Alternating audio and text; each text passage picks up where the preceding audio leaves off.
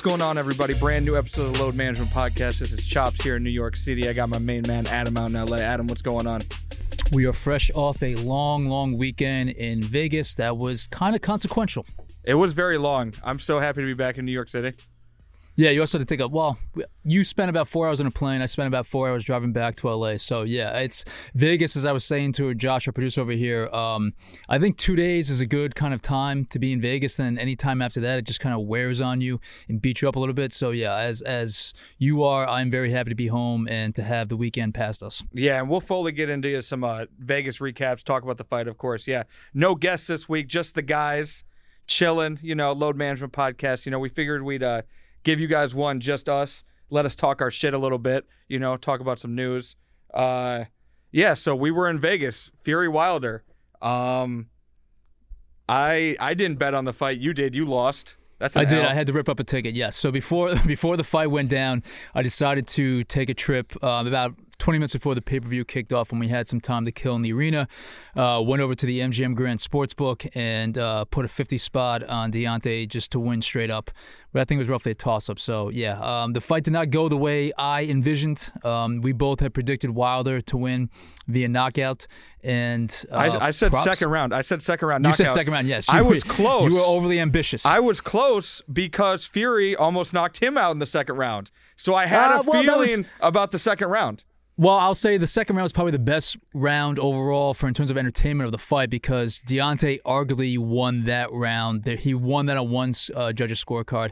I thought about giving him that round in the second, but that was clearly the best round of the fight because you had action from both fighters, and it quickly deteriorated in the third round when Deontay went down with that shot to the head, probably landed on the back of the head or the ear. I think he was complaining that it landed on the back of the ear, but that was the beginning of the end because that maybe threw off his equilibrium the way his co-trainer JD said after the press conference. And clearly Tyson Fury executed his strategy perfectly and handed the beatdown. But go ahead. Here's all you need to know. Deontay Wilder got his fucking ass kicked. It was an ass kicking. It wasn't even close. There was nothing that was close about this fight. How did nobody see this coming? Wilder was favored in Vegas. How did nobody see this coming? That's what I want to know. He was a slight favorite. No, plus 130. Fury was plus 130 when the fight started. I think that's a pretty sizable underdog for this fight. Not really. I mean, not for boxing. I mean, because generally in a lot of boxing matches, you'll see someone definitively favored compared to the underdog. It was relatively toss-up, and they kind of held a little bit. You saw more action coming in Deontay towards the end, but your question about how did no one see this coming is fair because a lot of people did not pick Tyson Fury to win, and everyone picked him. Very few. And even fewer people picked him to win by knockout. And for linear reasons, Tyson Fury pummeled Deontay. He destroyed Deontay. He dismantled Deontay. He bullied, brawled, and absolutely just dominated Deontay in ways that we've never seen before. So here's the thing. He said what he did was exactly what he said he was going to do. Fury said he was going to stand with him and box with him, and he did exactly that. Did Wilder not believe him? I mean, we talked to Deontay about it, and he said, stand in there and do that, and it will be bad for you. Well, it was bad for you, Deontay. Yeah, it was bad. I fuck with both of them. Here's the thing. I fuck with both these guys. Obviously, we had Wilder on the show. I really like Tyson Fury's personality. He fought back from so much shit, the depression, the weight, suicidal thoughts, drugs, all that. So I didn't mind seeing him win, but fuck, I'm kind of disappointed in Wilder's showing in this fight. Obviously, boxing's not easy. I couldn't take one punch in a fucking ring. But it didn't live up to the hype as what I thought it was going to be. It was so one-sided. No, I agree with you on that. We hyped up this fight to mega levels, and it deserved it because of all the ramifications on the backstories leading up to this fight. There were a ton of storylines about how important this fight was to boxing and to its premier, most glamorous division, the heavyweight division. But it didn't live up to the hype because Fury, with his 40-pound weight differential, was able to lean and drain the energy of Deontay. And again, that punch that landed that knocked him out in the third round, clearly, according to Deontay's camp, messed up his equilibrium. There's also been some talk that Deontay may have been dealing with a leg issue, and you can also add into the equation that he said no excuses. He said no excuses. He did in the ring. He said no excuses, but and obviously things have come out afterwards that have been said on his camp. And there's no direct excuse. They're just kind of giving you kind of reasons and ramifications or explanations of why they think things didn't go their way. But in the grand scheme of things, all props and praise are due to the Gypsy King, Tyson Fury, who, as you pointed out, Chops, is a lot of fun to follow and to see. I think at this point he's become the best entertainer in sports, and that goes into him being a WWE guy who loves doing that. But, I mean, you saw the ring entrance. You were in the arena. He came out on the throne to, what was the song? Crazy? It was. I'd give his ring entrance a 6 out of 10. It was boring. Song too slow. However... It was a very long slog to the ring. I'll give you that. However, right about that. Yeah, it took way too long. However, the post-fight celebration and performance, Deontay Wilder, friend of the pod. I don't want to be too mean to him, but this man came into that ring and took your belt and then sang 5 minutes of Don McLean's American Pie to you. Well, not to him. He just saying in general. I'm saying it was to him. Okay, but also he sang 5 minutes of a 12-minute song in an arena with 17,000 people. But and he had and all supporters who, again, as we predicted, vastly outnumbered Deontay's supporters just because boxing is such a bigger thing in the UK. He had a hilarious sing-along in the post-fight. I was in singing. The ring. I was singing. Oh, were you? Were you singing? I was singing. Why not? I was writing. I was working. One, I love that song. Two, how many times are you going to get to do that? Yeah, it was an amazing atmosphere, unlike any I think you have witnessed and I haven't witnessed in boxing before. It was truly electric. But I mean, I guess we'll wrap up the talk about what we witnessed in the wing. We'll get to the atmosphere in a second. Yeah, we'll wrap up. Hold up. Let me talk. All right, fine. You go. Go ahead. Because I'm the point guard of this, and you're the shooting guard. Who is this worse for? Is this worse for Deontay Wilder or better for Tyson Fury? Because I like to do that. I usually like to give major props to someone or kind of blame it on someone. We've done that in the past. And I'm sort of leaning, like, while this was very good for Tyson Fury, he was way more prepared. I can't get it out of my mind that this was just more of an L for Deontay Wilder. Does that make sense? No, it's fine. It's fine to have that vantage point. I don't agree with it because I think Tyson Fury, again, expertly executed the strategy that he bragged and boasted about, and we knew that he was the better boxer, and he showed it. So from my perspective, Tyson Fury did exactly what he said he was going to do, other than knocking him out in the second round, and he demonstrated that he is the premier heavyweight in the world right now. So I think it's better for him to demonstrate that he has become what should easily be considered the best heavyweight of the era right now, better than Deontay, better than Anthony Joshua, better than any other prospect coming down the pipeline.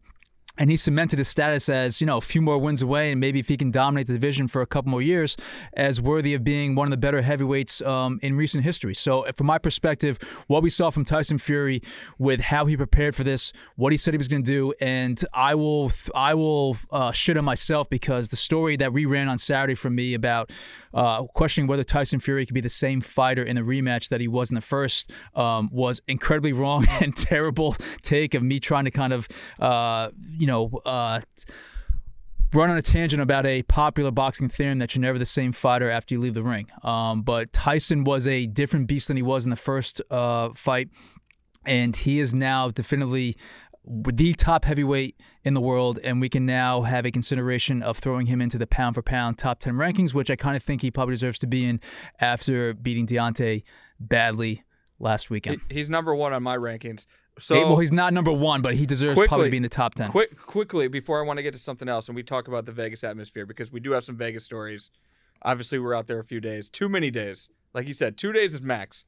3 days is pushing it. Alejandro's looking at me like I'm... And we were there, 3.5, 4 days. Like I came back from fucking war. Where do each of these guys go next? Because obviously Wilder has a rematch clause that he has to opt into within 30 days. I'll let you go, but I just want to say, pass on the rematch. I do not want to see this again. I do not think that we would see something different if they fought again.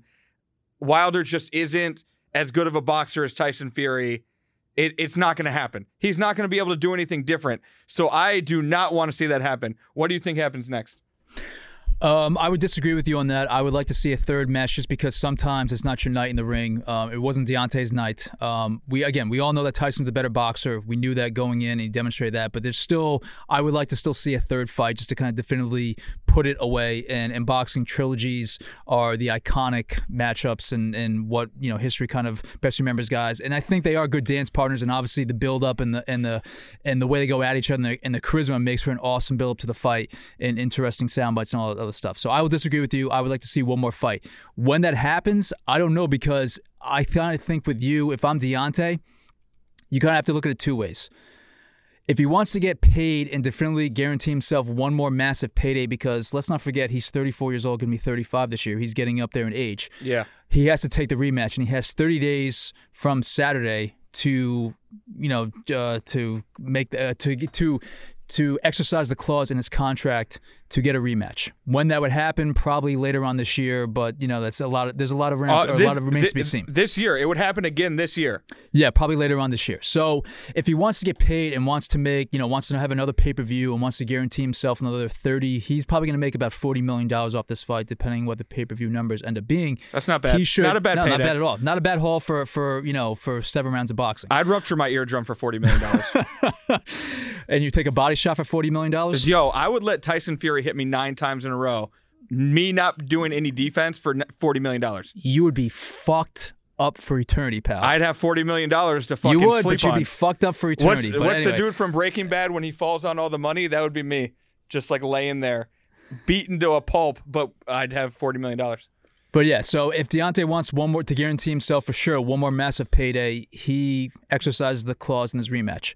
What's maybe the more prudent thing for him to do is to maybe fight some prospects and get some tune-up fights, and then maybe chase his belt that he lost to Tyson Fury, in a year or two, and try to maybe hope that Tyson Fury unifies the division with a match against Anthony Joshua at some point, and then get one more shot at Tyson Fury to get back his belt. So, I mean, if you want to take the conservative route and guarantee yourself some more wins and build yourself back up after the first true beatdown and beating and dismantling of your career, then do not exercise the rematch clause. If you want the payday, exercise the rematch clause, and we'll see this fight again probably, in the fall or, maybe, right towards the end of 2020.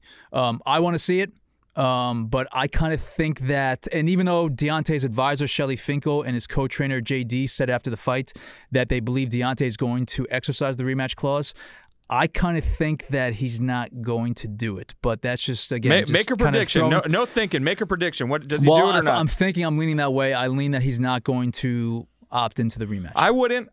That was embarrassing. Go fight like a fucking scrub once, and then get your mojo back, get some confidence back, and then let Tyson go fight Joshua.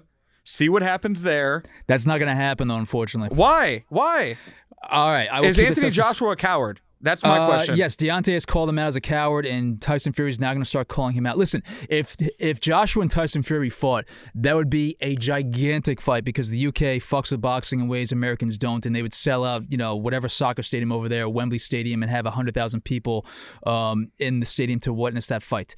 And they would unify. You'd have finally a unified heavyweight champion for the first time since Lennox Lewis. But it's not going to happen because Anthony Joshua has 2 mandatories with the belts that he owns to fight this year, and probably wouldn't be free unless you want to give up a belt until like roughly late fall or early winter. So it's going to be tough, and also they fight on different platforms. Tyson Fury is a top-ranked ESPN guy, and Anthony Joshua is a DAZN guy. So it's going to be tough to make that match happen. It should happen, but again, as I always say, the politics of boxing are forever fucked up. So unfortunately, I don't think we're going to see a Tyson Fury-Anthony Joshua fight. And where Tyson Fury goes from here, I mean, there's guys for him to fight on the top-ranked levels, and maybe Top Rank wants to make a fight with someone outside of Top Rank in the heavyweight division. But I don't think you're going to see Tyson Fury fight a premier fighter unless Deontay immediately opts into the rematch. Well, that's lame. Then if that's the case, then that's boxing, though. It's unfortunate. That's the fucked up nature of boxing. That's lame. Okay. February. You done with the boxing talk? Well, February is a pretty crazy month, and I was thinking about this when I was at the fight. Started off February at the Super Bowl. I did.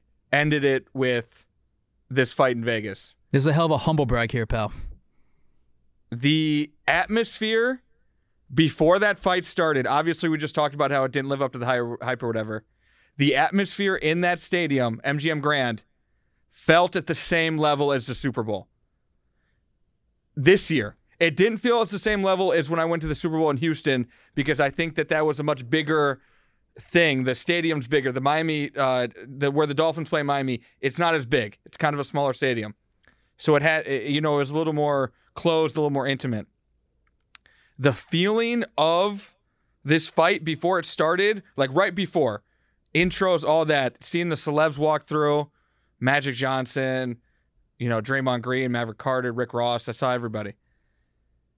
It felt like I felt earlier this month at the Super Bowl, which I was surprised about. I obviously knew this was a big fight. I knew this was a big deal, but I had no idea it would feel as big as the Super Bowl, which is like the biggest sporting event that we fucking have, which is crazy to me, which makes me even more disappointed that the fight didn't live up to the hype. So Vegas for a fight weekend gets the Chops stamp of approval. Football guy was in Vegas living it up. I did win. Adam, ask me how much I won on the tables. I only played craps. You kept bragging the entire time, so I know exactly how much you won. Exactly. Over $900. I believe I helped you winning your hot tricks at blackjack, too, so you're welcome. No. Adam came up to the table. No, pal. You asked me to stick around the table because you said I would be good luck for you, so I did for a while you won a bunch of hands. No, I won 2 hands. That's fake. You denying this is fake news, but go ahead. I won 2 hands with Adam standing there, and then I lost about 7 in a row. And then I was like, okay, you can go. That is so fake. Holy shit. But go ahead. Yeah. But the craps table was my best friend. Shout out to Speedy Mormon, Complex employee and coworker was there, and we did serious work. And you know what? Here's the thing. Here's what's funny. I didn't bet on the fight. After we left MGM, we went to the Cosmopolitan. Played some table games. A dude pulled out this bankroll of 20s. He only had 20s, but it was like $4,000 of 20s. And I'm like, this is fucking weird. Why does he have a bunch of 20s? Why don't you have hundreds? And the dealer asked him, she's like, why, what's going on here with all the 20s? This is weird. Because like to get the chips, she's just putting on all these 20s because he tried to cash it all. So it's like taking forever. And he's like, oh, I had $5,000 in hundreds and I just lost it all in the fight. He bet $5,000 on Deontay Wilder and lost. That was chump change, though, compared to what was bet with other people. I mean, yeah. I'm sure there were high rollers betting hundreds of thousands of dollars on the fight. But you talking about the atmosphere of Vegas, I kind of gave you a little bit of a precursor of what to expect.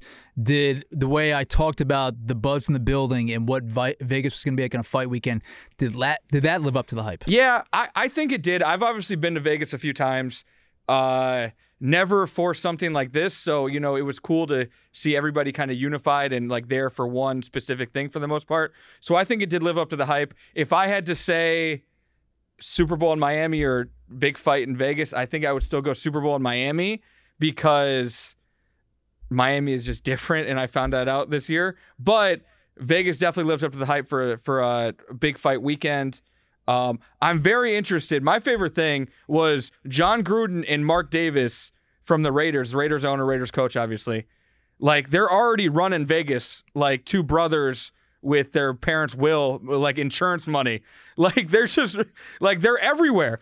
Like, it was so awkward seeing them on the big screen. I love pre-fight it. No, it's awkward. It's not awkward. It's awkward because Mark Davis is awkward. He's like giving a peace sign, and John Gruden's there like with this parsed weirdo smile. Yeah. So the two of them sitting next to each other to fight. Yeah, I mean, they should be on display because they're going to be running the town come the fall. Tom Brady should have pulled the ultimate, like, trump card and sat with them and made Belichick and them just sweat.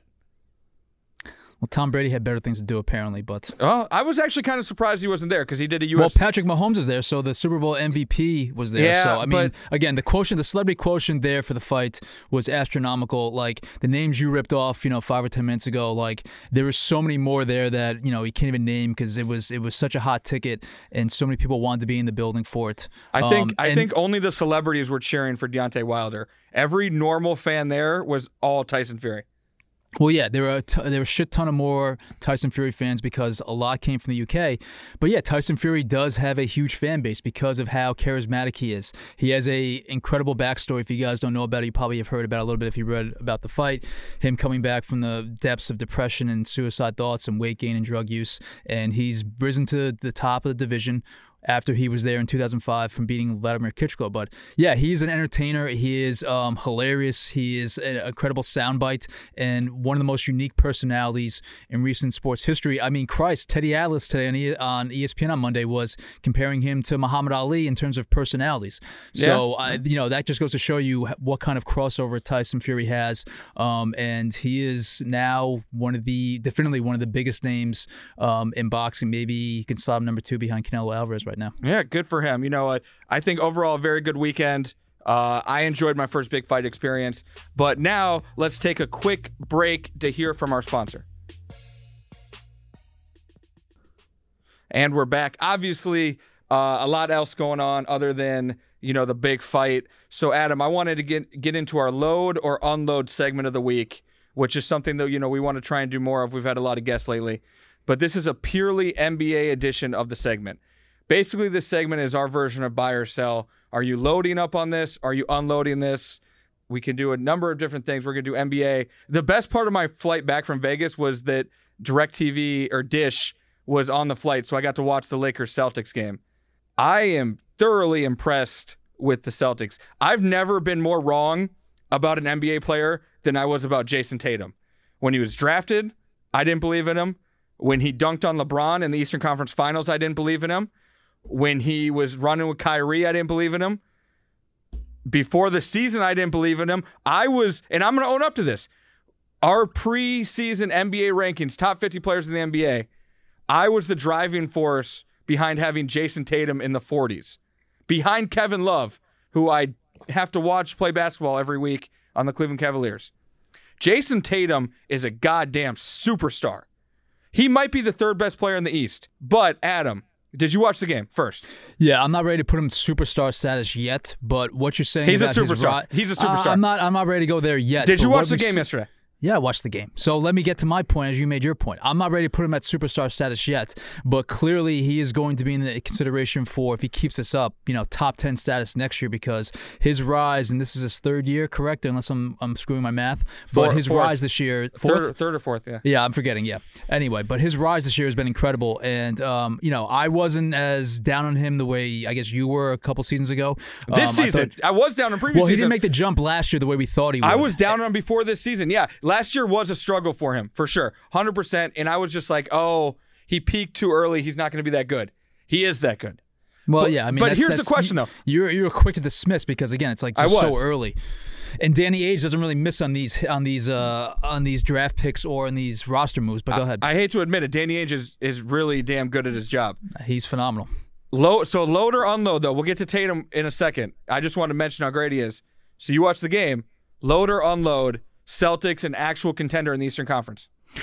I'm going to have to load because I was of the mindset that Boston wasn't an elite team like a month or two ago. And I thought that everyone that put them in that discussion of being an elite team, not even just in the Eastern Conference, but in the NBA itself, I thought it was ridiculous. I thought they were missing a piece or two here and there, especially down low. We know they're kind of a little bit shaky on the front line, but with the way Tatum has elevated the team, and if you really take a deeper look into the parts and the way they kind of come together with Jaylen Brown, Gordon Hayward, when Kemba is obviously healthy, and Marcus Smart, and their overall body of work, I think they're an elite team, and if Tatum's going to be scoring 35 to 40 points a night, how the hell are they not considered one of the top 3 or 4 teams in the league right now? Actual contender, though. You think they can win the East? You think they can beat the Bucks? I mean, can they give the Bucks a series? Could they pick them off? I don't see why not. I mean, Christ, did we see the Raptors picking off the Bucks last year? And then Kawhi, went Superman and took over. So again, if Tatum is going to go superstar status, as you are claiming him to be right now, then if you have a superstar on your team, then they should be able to match up against a superstar in the Bucks and give them a run for their money and potentially take them out if things go right. So yes, you should consider Boston a national contender in the East if Tatum is going to play at superstar status. I am also going to load up on this. You know why? Because I am the biggest Bucks hater in the world. You know what the Bucks remind me of? Do you remember the 2008-2009 Cleveland Cavaliers? I do not. It's so long ago, but basically LeBron's first run. LeBron's first run. So you're basically saying one superstar and a bunch of scrubs around him. Yes. Obviously, I think the Bucks are a little bit better than that team, but Giannis... They're way better than that team. Come on. Giannis is a little bit worse than LeBron was at that time, though. Because this is the time, LeBron's Detroit game, was around this time. LeBron. Yeah, LeBron was a better outside shooter than Giannis. Yes, I mean, but Giannis has improved markedly over the last several years. He has. But he's still not at that level. We have to see Giannis hit outside shots in the postseason. We haven't seen that yet because teams are still going to make him beat them from outside. And we saw the formula last year of what Toronto did to slow him down after they get up 2-0. I'm not as bullish on the Bucks as you are. I still think they're the team to beat, and I think you're kind of discrediting a little bit the supporting cast. I think he has a pretty good supporting cast, not a great supporting cast, but I think a much better supporting cast than you're giving him credit for. And I would definitely say the Bucks supporting cast is better than the one that LeBron had back in 08-09. I would agree with that, but this team, what I was saying is this team reminds me of that setup so much. One, let's not forget, Chops, though, that your Cavs got. I'm going to let you finish. But your Cavs got swept by the Spurs in that NBA Finals. No. I'm talking. This is 08-09, dog. This is when they won 66 games. All right. So I'm confusing the years then. Sorry. Go ahead. I referenced LeBron versus Detroit, which was when they got swept in the finals. But they came back. Mo Williams. They had a solid team around LeBron. Here's why I find them similar.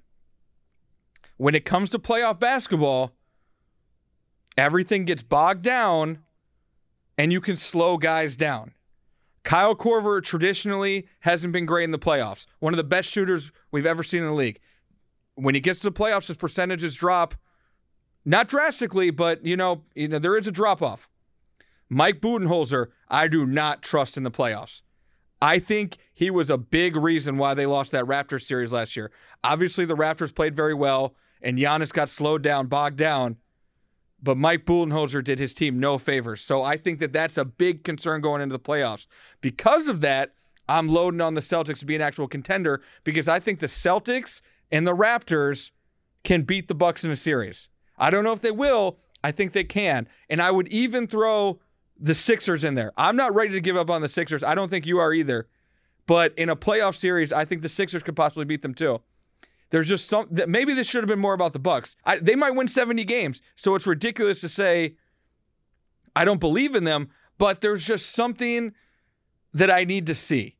I need to see Giannis take that playoff step and prove that he can't be bogged down and essentially slowed down in the playoffs from what he does in the regular season. That's my thought on the East overall, I guess. That's perfectly logical. I mean, I agree with a bunch of things you said, but I'm not quite as down on the Bucks the way you are. And still, to me, they are definitively the team to beat. And I would be surprised to see someone else pick them off right now. But I would still lean towards the Sixers, giving them the best run in the postseason. Yeah. I think the East in the playoffs. I still feel like Philly's going to figure something out at some point. You would hope so. They have too much talent. Yeah, Al exactly. Horford. Have you watched him recently? They hate Al Horford in Philly. Well, those Philly fans, they hate Al Horford. Well, I mean, it hasn't exactly been a great fit. So, but he's not. He can't be that bad. He's getting wide open shots. He's just missing them. Well, I mean, essentially you're going to turn him into like the P.J. Tucker, who's just like 6 or 7 inches taller than P.J. Tucker. Just stick him in the corner, have him play a little defense, and just get the fuck out of the way of Ben Simmons and Joel Embiid. So it hasn't been the fit they envisioned, and I think they definitely prefer to have Jimmy Butler right now over Al Horford. Oh yes. But it didn't. But it didn't work out the way it is. And Brett Brown Jimmy wanted to leave. Jimmy wanted to go to Miami, and he's sabotaging them still. He's openly recruiting Joel Embiid to the Miami Heat. He is mentally fucking them over for sure right now. So he is. The lingering effects have lasted way longer than anyone thought. So, but yeah, I still feel like Philly with the overall talent. And again, with that defense, and again, how you talked about postseason play, slogs down and slows down, they still, to me, feel like they have the best postseason potential of anyone.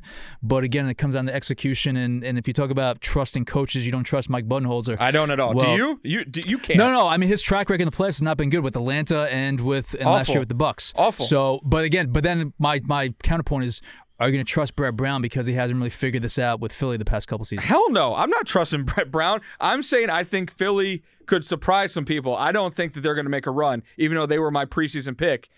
I would trust Brad Stevens. And you'd probably trust Nick Nurse because he did it last year also. Yeah. Nick Nurse is probably Nick Nurse is the best coach in the Eastern Conference. Yeah, no one makes adjustments the way Nick Nurse does. He's not afraid to do shit on the fly and give people different looks they're not expecting. I think the Raptors are the team that everybody's still sleeping on because obviously they've won like 17 of 18 games, but people are just like, no Kawhi, they won't be able to do it in the playoffs. He carried them in the playoffs. The one thing I'm too not about so that, sure that they can't make a run, another one. No, I don't disagree with you also. The one caveat about that run is that it did come against kind of shitty competition. I think play who's in front of you. Exactly. No, that's the counterpoint. You play who's in front of you. You can't do anything about the schedule. And the really good teams are supposed to kick the ass of the really bad teams, and that's what the Raptors did. But during that 15 game whatever winning streak, it was all bad teams. It was like I think the winning percentage of their opponents like 39%. So just a little context, that's all. Yeah, okay. So we're both loading on the Celtics to be actual contenders in the East. It's mainly because we don't fully buy into the Bucks. And I think that's, kind of like probably the common perception out there, even though there is a solid core of people I listen to who are like, oh no, you got to take the Bucks seriously. Everybody's sleeping on the Bucks. I'm in that camp. I'm not, really? Again, not as bullish. Yeah, you have to take them seriously, but I'm saying they're not invincible and they can be picked off. They're tied with the Lakers as a favorite to win it all right now. Yeah, but again, if you're going to win 70 games, you should be in Vegas' eyes. So yeah. All right, so let's go from the East Coast to the West Coast. I'm going to flip this one around. Load or unload the Paul George trade being a mistake for the Los Angeles Clippers? I can't believe you put this in the rundown. Are you going to actually advocate for that the Paul George trade was a mistake? I might. Then the floor is yours. Go ahead. No, you go first, buddy. All right. You go to more Clippers games than me. I haven't been to one. You've been to like 6. A lot more than 6, pal. But okay. I will say that the idea that the Paul George trade was a mistake is absurd. Why is it absurd? Tell me why it's absurd. It's absurd because the Clippers had to do it to get Kawhi Leonard to justify all the moves that they did in the past several years to build up this roster, to be competitive, to compete with the Lakers, to be relevant in the town, and to change the trajectory of the organization under new owner Steve Ballmer, who came in obviously about 5 years ago. You had to do that because if you don't get Paul George, Kawhi's not coming here. And Are we sure about that? Are we sure about that? Kawhi said that. People say a lot of things. That has been widely reported. It has. And basically stood as sacrosanct that Kawhi wasn't coming to the Clippers unless they got him another superstar. And he reached out to Paul George, and Paul George then went to his agent, and his agent then went to the Thunder and said, get me to the Clippers. And they did. So the Clippers had to make that deal. It was a package deal. We all know that. You trade for Paul George and then Kawhi signing. So they had to make that Paul George deal. And just because he's been injured and it's been a kind of a mismatch of lineups, and it hasn't been much continuity for the Clippers at all this season. The assertion that that's a mistake, I mean, you have to look at a two-year window, which is essentially what Kawhi and Paul have with their contracts. Okay, when I'm looking at this, I'm going to remove it from the fact that they had to get Kawhi. I just want to look at it from a basketball standpoint. Here's the trade. If anybody forgot what happened in July, Paul George in exchange for Shai Gilgeous-Alexander, Danilo Gallinari, and the Clippers' first-round picks in 2022, 2024, 2026, and 2 first-round picks for Miami in 2021 and 2023. That is 5 first-round picks.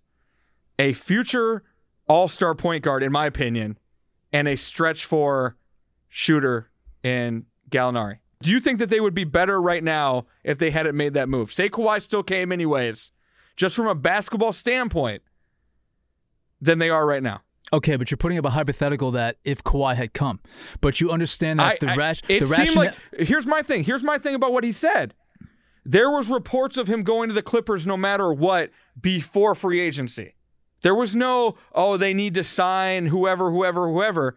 There was like, Kawhi is dialed in on the Clippers. It's always been the Clippers, and it was the Clippers.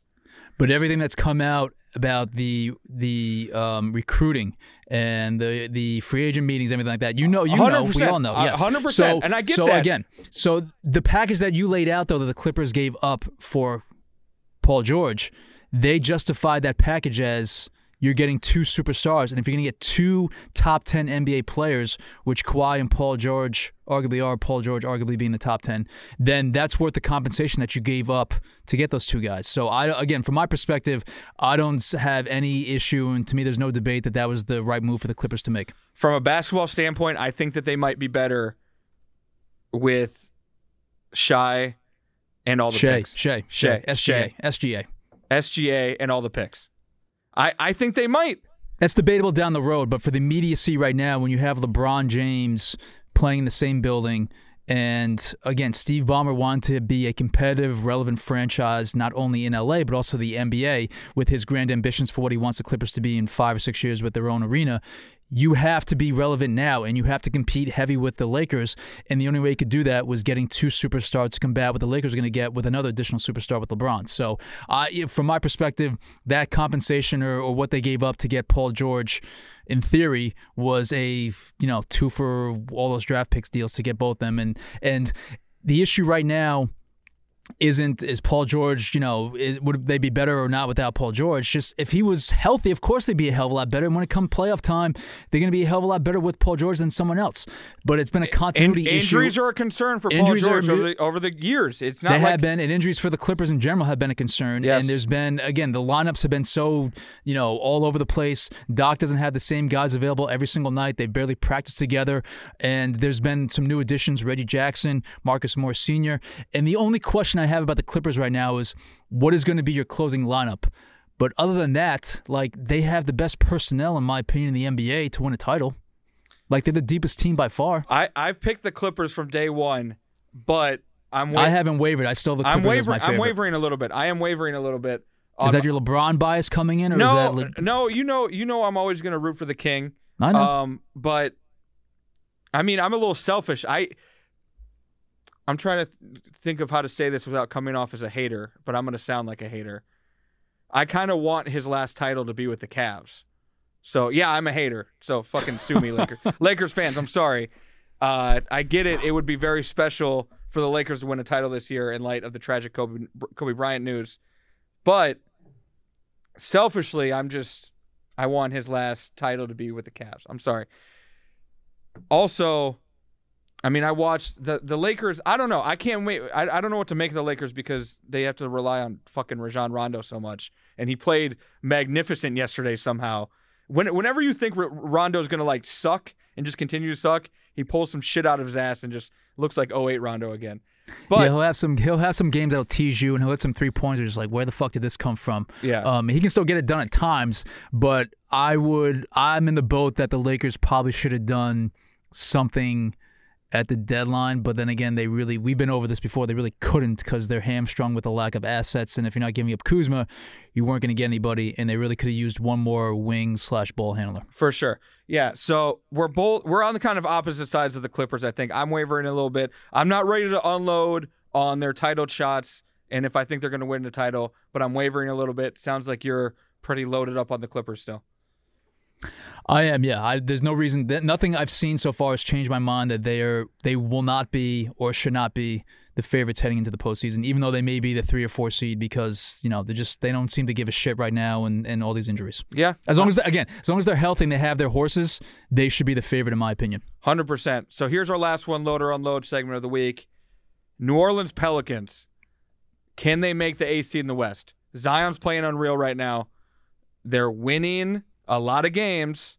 They have the easiest schedule left in the NBA, I think, and the Grizzlies have one of the toughest schedules left in the league. Load or unload, Pelicans making the 8th seed in the West? I would load that. They are a lot of fun to watch, and if Zion is healthy and in the lineup, the way he dominates and the way he's putting up numbers, which are just startling right now, there's no reason why if the Pelicans get on a hot streak, and as you said, they do have the easiest schedule remaining in the NBA. You get in a hot streak, you take advantage of the easy schedule. Yeah, you can easily ride that into an 8th seed. So that would be, I think, exceeding expectations because of losing Zion for 3 months, put them way behind the 8 ball. But I would load that. Again, you start reeling off some wins, no reason why you can't steal that 8th spot from the Memphis Grizzlies. I'm also loading up on it, but not because I necessarily think it will happen. The NBA needs this to happen. The NBA needs a first-round matchup of LeBron versus Zion Williamson. Well, we'll get a preview of it tonight at Staples where your boy will be. So, and I tweeted this yesterday. I don't know what would have to happen, but I'm down for the NBA rigging the games for the Pelicans to make it. So you want? I want them to like. You want the integrity of the games to be in question. Yeah, to get Zion versus LeBron in a playoff series, 7-game series, which I don't think the Pelicans would win one game, but I think all 4 of those games would be fire because every time I don't know if you watched Zion versus the Warriors the other night. Every single game, it's just like, damn, how does he do that? Like he's already that good. So yes, I need the Pelicans in the playoffs. I'm sorry, Grizzlies. I've enjoyed watching you all season. Ja Morant's awesome. He would be fun versus LeBron too, just way less fun than Zion versus LeBron. I need that to happen. Adam Silver, please pull a David Stern like the Chris Paul trade and use your little puppets to get the Pelicans into the playoffs at the 8th seed. That's all I ask. The ratings will come back if you do so. Trust me. And Anthony Davis back in New Orleans, all the other Lakers who got traded. Yeah, there's a lot of storylines that would make that. Yeah, how did I forget about that? There's a lot of storylines that would make that matchup really intriguing. So that'd be a lot of fun. The last time they played, I think it was before Zion came back for sure. What's great? Remember AD had the big shot at the end in New Orleans when he returned. Yes, give me that. Lonzo Ball, LeVar sitting courtside at Lakers playoff games cheering for Lonzo. I need that. Now I realize I don't need anything else but the Pelicans to play the Lakers in the first round. Who's guarding Zion on the Lakers down the stretch? Probably is it AD? No, probably Morris. You know what I saw in the Celtics Lakers game? AD's kind of soft. He does well. He wants to play the 4. He doesn't want to play the 5. He doesn't want to bang. He's never been about that. The Lakers are pretty bad when they have 2 bigs on the floor. So I know. AD needs to suck it up. He has to play center in the playoffs. I'm guessing that the Morris acquisition, Markieff, is going to allow. I mean, obviously Markieff Morris can't guard fucking Zion Williamson. Well, no one can right now. But he's a bigger body to throw at him. Playoff possessions down the stretch. LeBron guarding Zion. I think you probably would put who are you going to put if you're Frank Vogel? You going to put LeBron or AD on Zion? Only down the stretch, I think you put LeBron on him. AD was getting cooked by Jason Tatum. Cooked. Well, that's your defensive player of the year, pal. Yeah, I need to change my pick.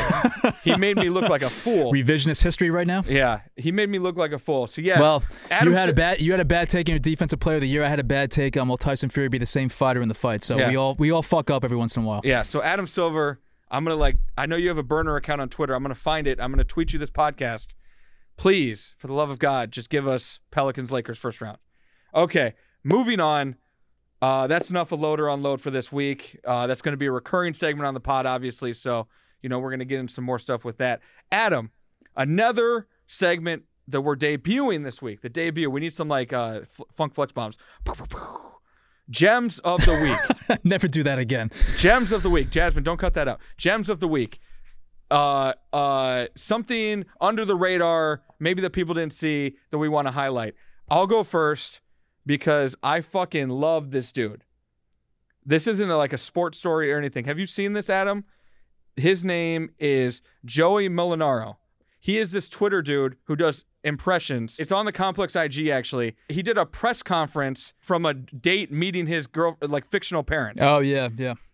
Going after the parents, that's always a little bit of a tough challenge, but, you can't hang your head about it. You got to just, it's still early, still a long way to go. I don't think it's going to be our last date. Hope it's not. We got a long way to go here in this relationship, but... It's so fucking funny. It's he does a post-date press conference, and he's like, the roles came out and everything was good, It's literally doing coach speak for... real life situations, and it's so fucking funny. And his Colin Cowherd impersonation is one of the funniest things I've ever seen. So shout out to Joey. That's my gem of the week. Everybody should go check it out. I'm rocking with him. That's my gem of the week. I guess my quick little gem of the week, I'll keep it to social media also, was the Michael Jackson impersonator wrestler from Brazil. I saw that. That was fucking phenomenal. I saw that. Moonwalking and then dropping the elbow on guys, that was incredible. So props to that individual who nailed every single Michael Jackson iteration. He looked the slick back hair, the glove, the sequined outfits. I thought it was MJ. Was incredible. That guy, all the props to him because he nailed everything about Michael Jackson, and he's dropping people's elbows in the ring. It's fucking phenomenal. Vince, WrestleMania is coming up. Vince might. He needs to. That's a great point. Should we bring? We need to recommend the fake Michael Jackson wrestling in Brazil. Headline WrestleMania. I'll put it this way. Him versus John Cena. I want to see it. I haven't seen a wrestling pay-per-view in 15 years, but if that Michael Jackson impersonator was in WrestleMania, I would buy just to watch him. What, him versus Tyson Fury? Would you watch? That would be an incredible matchup. What? Oh, real quick before we move on to our last segment, what are the odds Tyson Fury shows up at WrestleMania? They got. I asked him that question. When I sat down with him in January when out here in LA. He said he was taking one thing at a time, so he didn't want to discuss that. He did the one thing very well. So he dominated the one thing that he was gearing up for. So he's going to have some free time in his hands.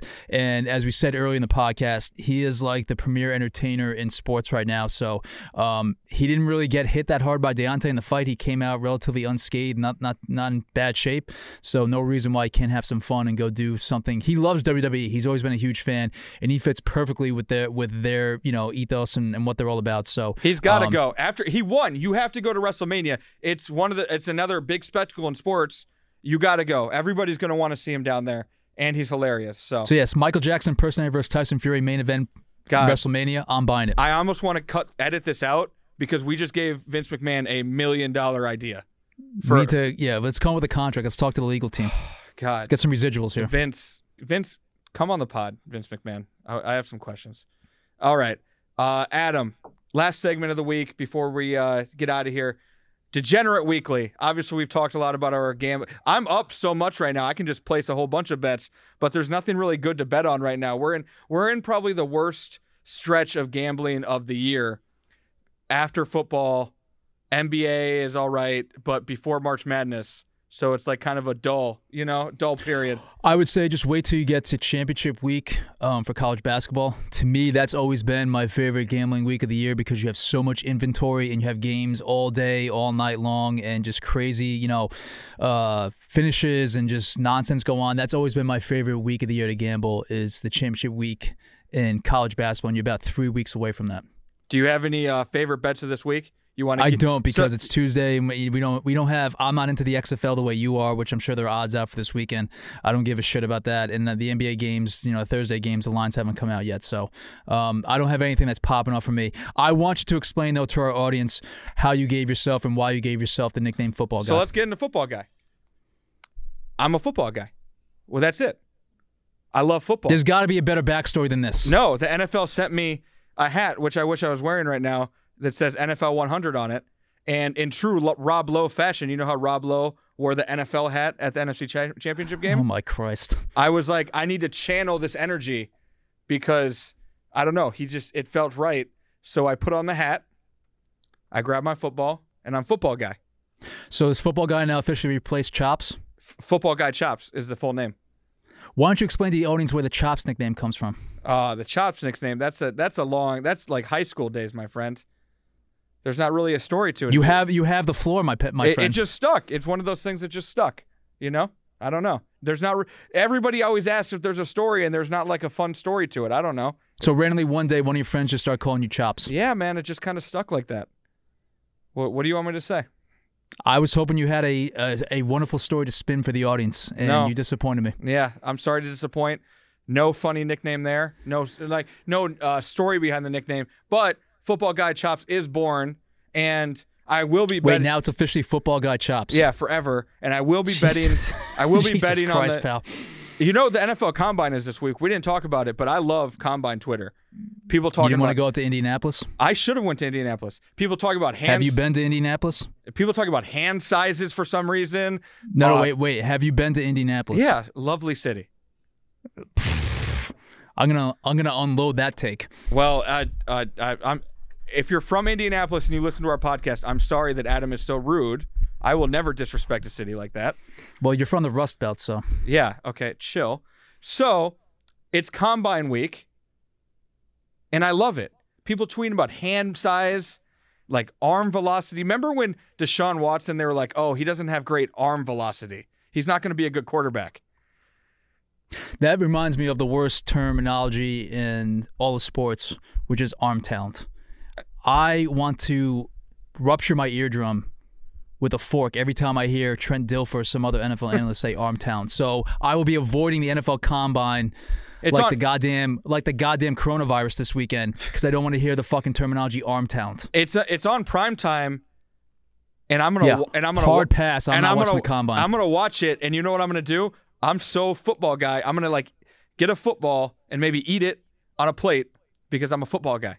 and I'm going to learn about hand measurements, and I'm going to learn about 40 times and shuffles and dashes and out routes, and I'm going to take some notes, and you know what? We're going to go from there.